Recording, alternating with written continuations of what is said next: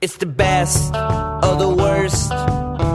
B-movie breakdown. It's the best of the worst. B-movie breakdown. It's the best of the worst.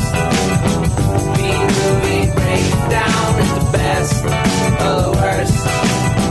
B-movie breakdown. Welcome to the B-movie breakdown, episode number 74.5.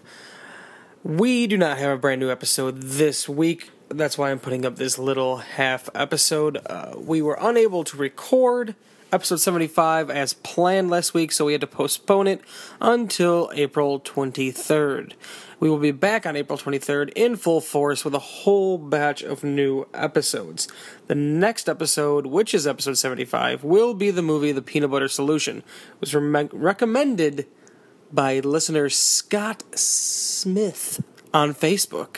So if you too would like your recommendation broken down by myself, Gina, and Ryan, let us know on Facebook, facebook.com/BMB Podcast, Twitter @BMB Podcast, or on our website, bmbpodcast.com, or at our email, bmbpodcast@gmail.com. The last episode we did, episode 74, we talked about our top, worst movies we've ever seen. And we picked three. We each picked three. So I want to know what your three worst movies are.